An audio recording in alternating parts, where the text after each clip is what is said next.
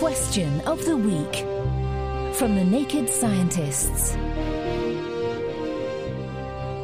Hello, you're listening to Question of the Week with me, Laura Brooks. This time, we've been wagging our tails over Josh's question. Do animals ever experience the placebo effect? For example, pets who have previously had successful veterinary interventions. Could your pet be fooled by fake pills? To find out, I spoke to Eleanor Drinkwater, researcher in animal behaviour at the University of York. When talking about the placebo effect, we tend to think of cases where just the belief in a treatment can make you feel a certain way, even when the treatment has no actual effect. It therefore seems counterintuitive to think of animals showing a placebo effect when they do not necessarily understand the aim of the treatment and can't therefore show belief in the outcome.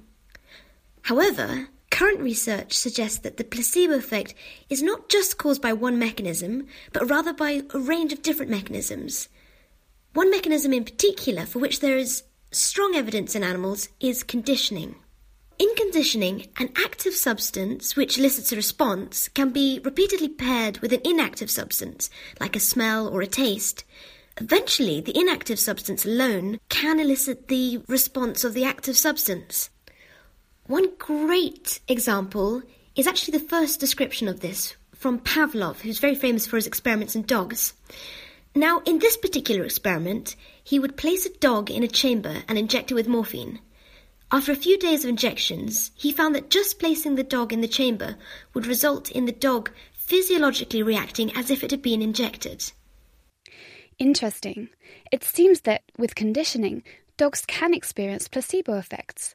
And if that isn't surprising enough, Eleanor told me that, at least in rats, it can go as far as altering immune function.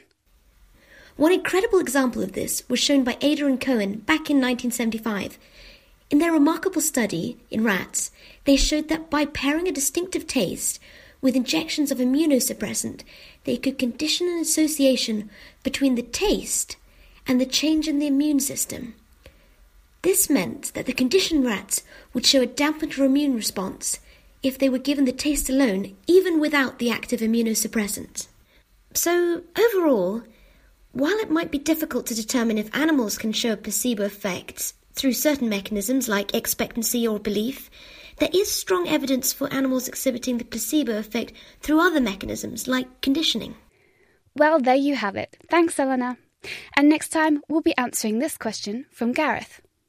Is it plausible to draw any kind of link between nuclear tests by countries like North Korea and the prevalence of earthquakes?